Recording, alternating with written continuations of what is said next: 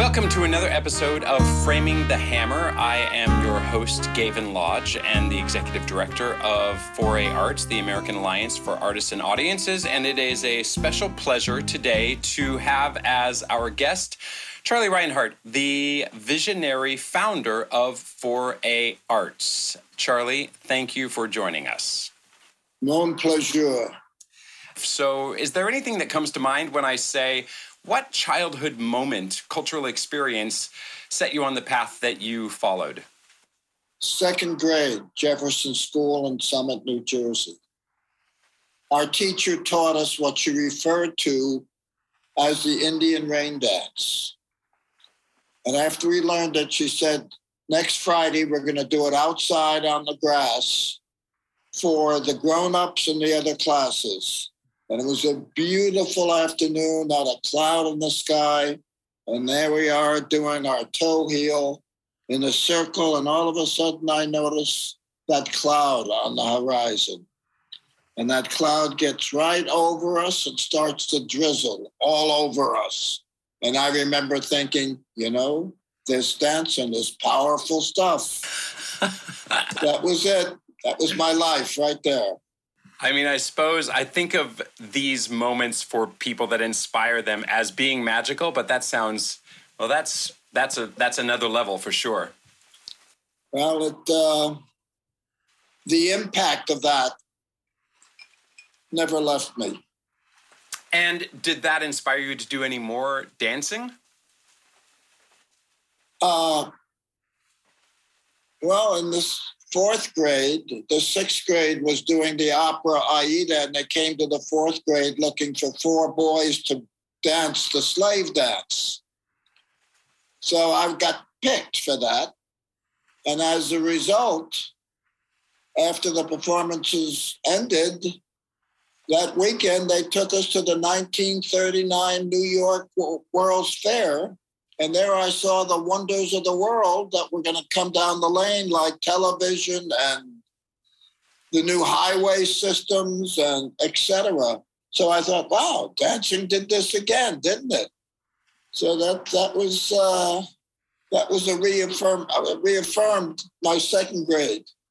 That's, I guess we could have an entire, let's schedule another podcast to talk about the 1939 World's Fair. How amazing that you got to see that too. Did you go back to was it 64 that was also in Queens? Yes, I saw that one too. Yeah, that was terrific. There was great dancing there. Amazing. Especially in the Spanish pavilion. I'll never forget it, the flamenco. Yeah.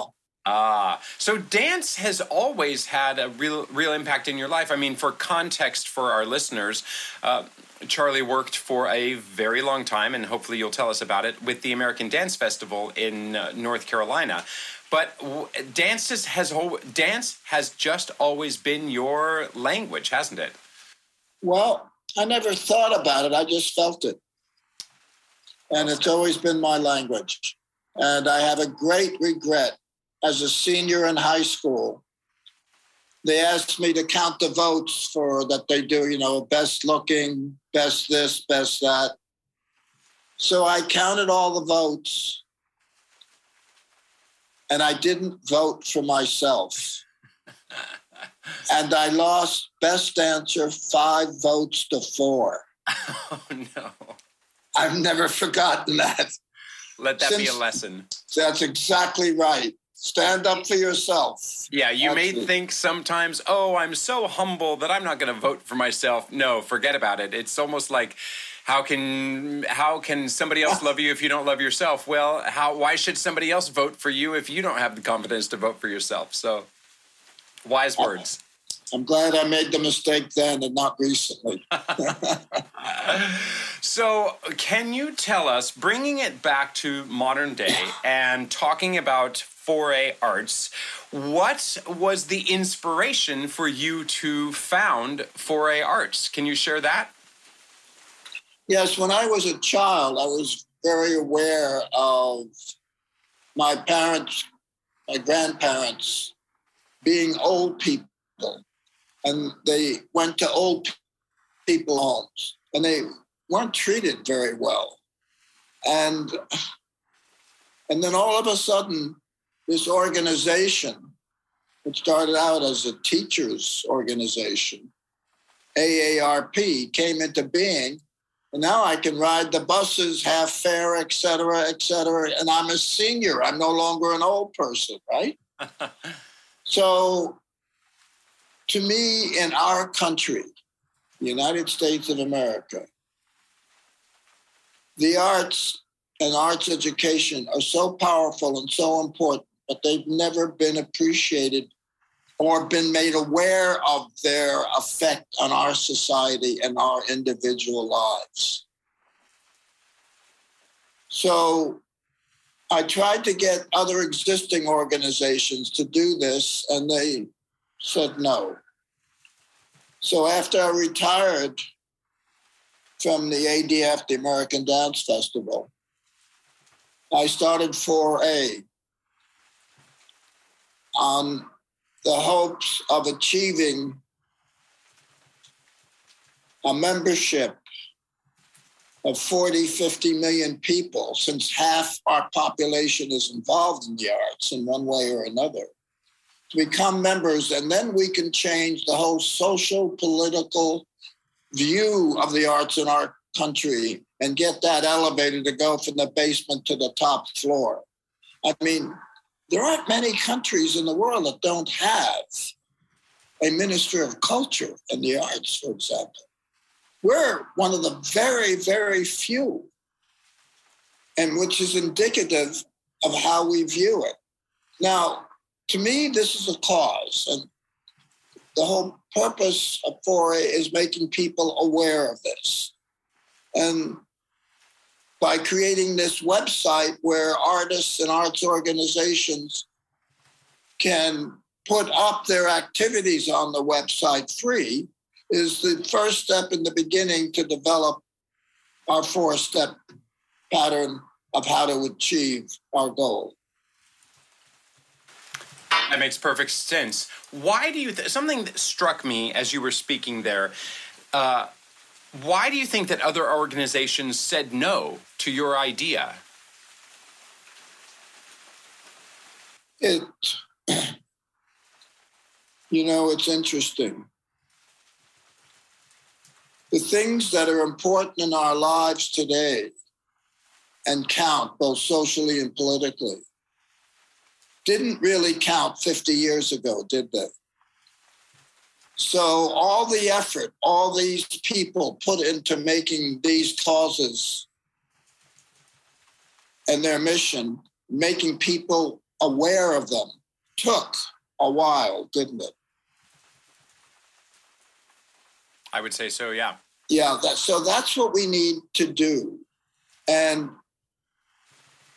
I think once this awareness begins to happen, they're going to go, oh my God, of course. So that's really what we need to do. And I don't think it's going to be that difficult once we get the message out there of what we're doing. I think you're exactly right, that this is it's a non-political movement within a very politically polarized society, unfortunately. But when you talk to anybody from any stripe, and leaving politics obviously out of it, but we are an increasingly stratified society, but there is one common thread that we all share, and that is just simply creative expression in so many different ways. But it does, I agree with you, it's so inherent that we value arts education, and we value creative expression, and we value the talents in other people, that we just need to turn that light bulb on to make people have their aha moments collectively, so that they say, yes, this is absolutely worthy of putting a lot more heft behind. Let's go back to that word, creative. Arts education teaches individual creativity. Individual creativity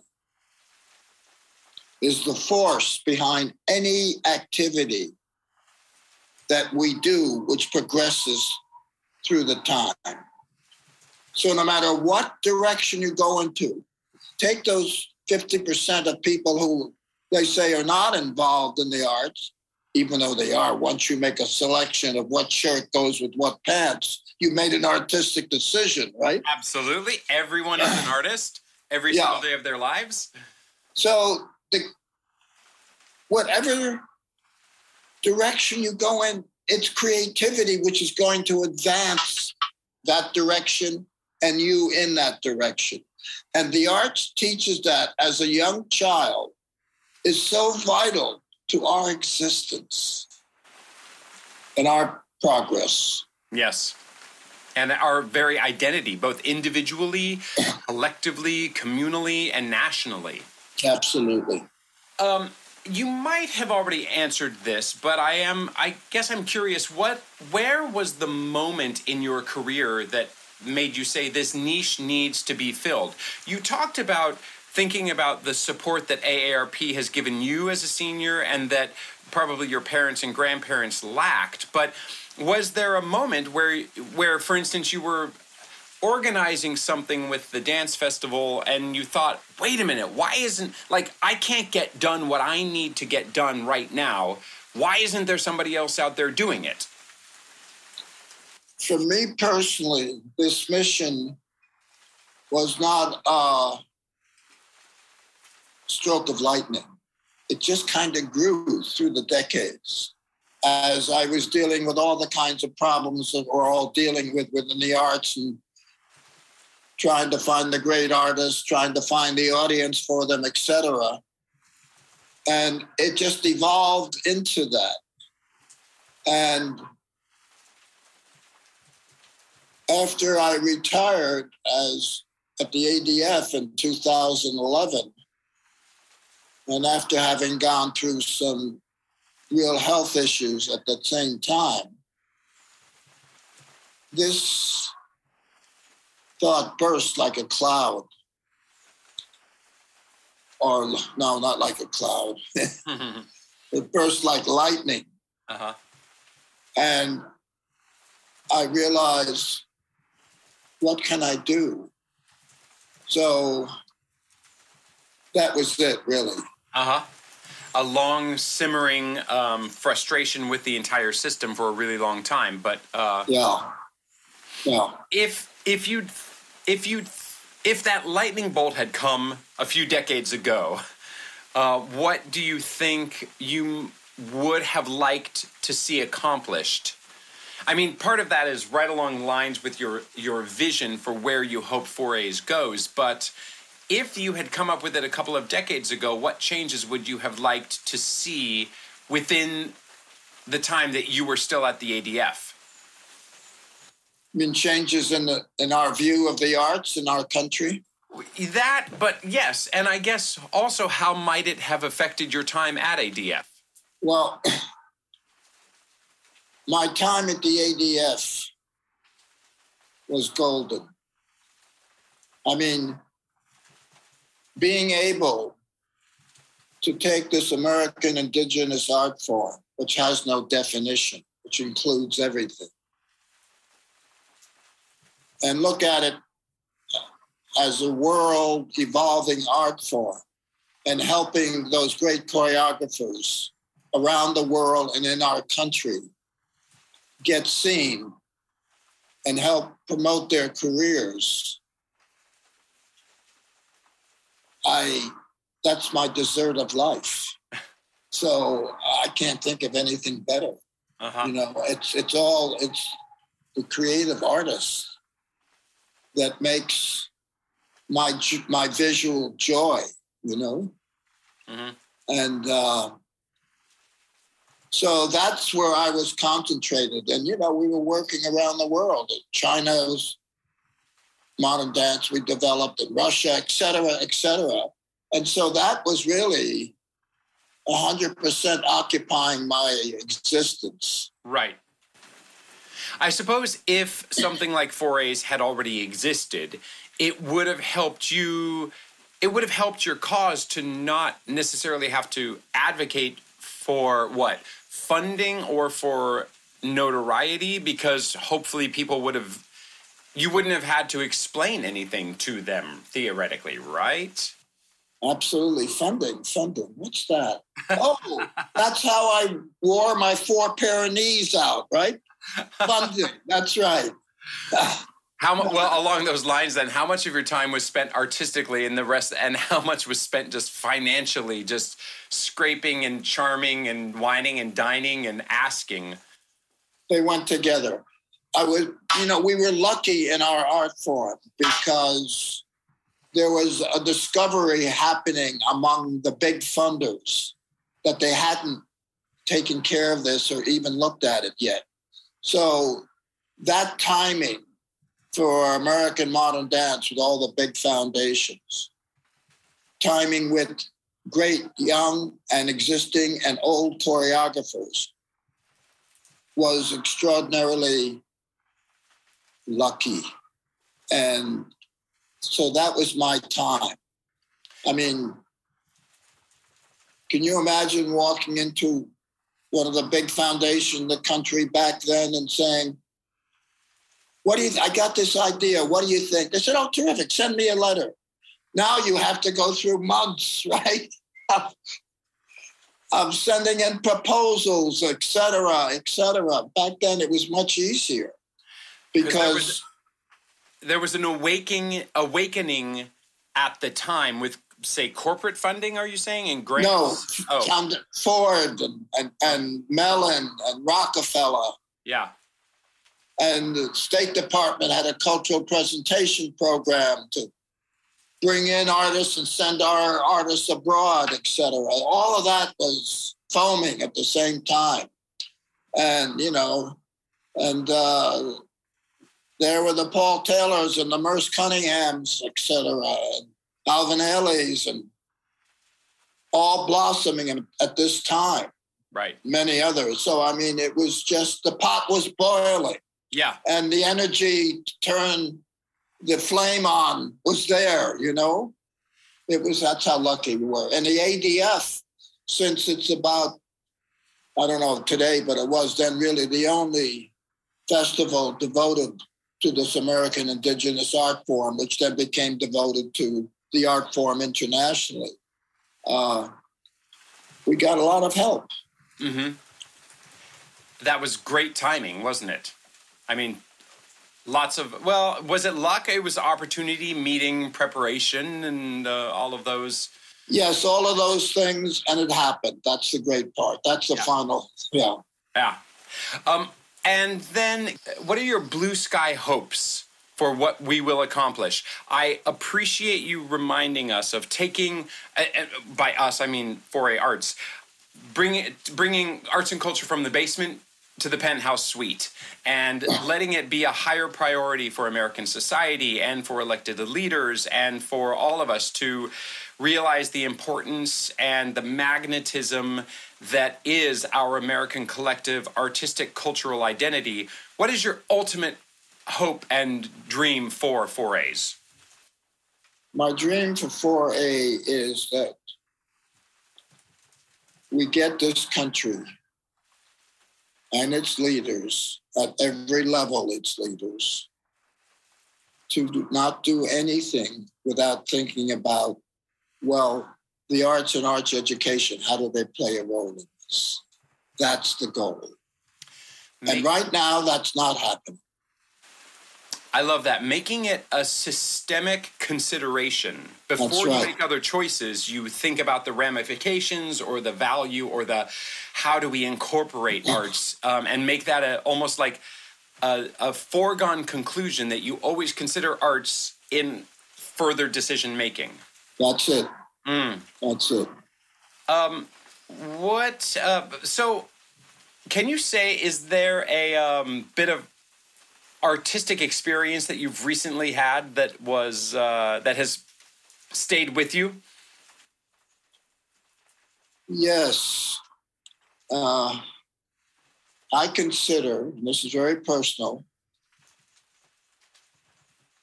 the most astonishing choreographer of the 21st century so far to be Shen Wei, who was born in China and grew up in China, and at age 9 was sent to live at an academy where he learned the traditional performing arts of China. He became a member of our project of the Guangdong Dance Academy, an ADF Guangdong, introducing modern dance into China. He is the kind of artist who is multiple artists. His paintings are extraordinary. His filmmaking is extraordinary, etc., right?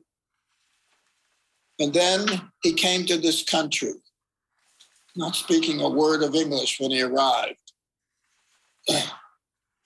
And we brought him to the ADF, and he made a work for us. And the students who made the work on became his company. And then he traveled all around the world. In fact, millions, if not billions, saw his opening work at the 1998 Olympics in China. He did the opening dance part. Got it. Yep. And then he was traveled all around the world with his company, huge acceptance. And he just got the Scripps ADF award of $50,000, which goes to a choreographer over 50 years old for their lifetime achievement. And that list starts with Martha Graham, etc. And to see his art, which is like he took everything that went into him from China and the rest of the world, the East and the West, dissected it to its basic, and then created a new path in his choreographic work, which takes my breath away. And to have that experience still at my age, it really is rare, except when I see Shen Wei's work.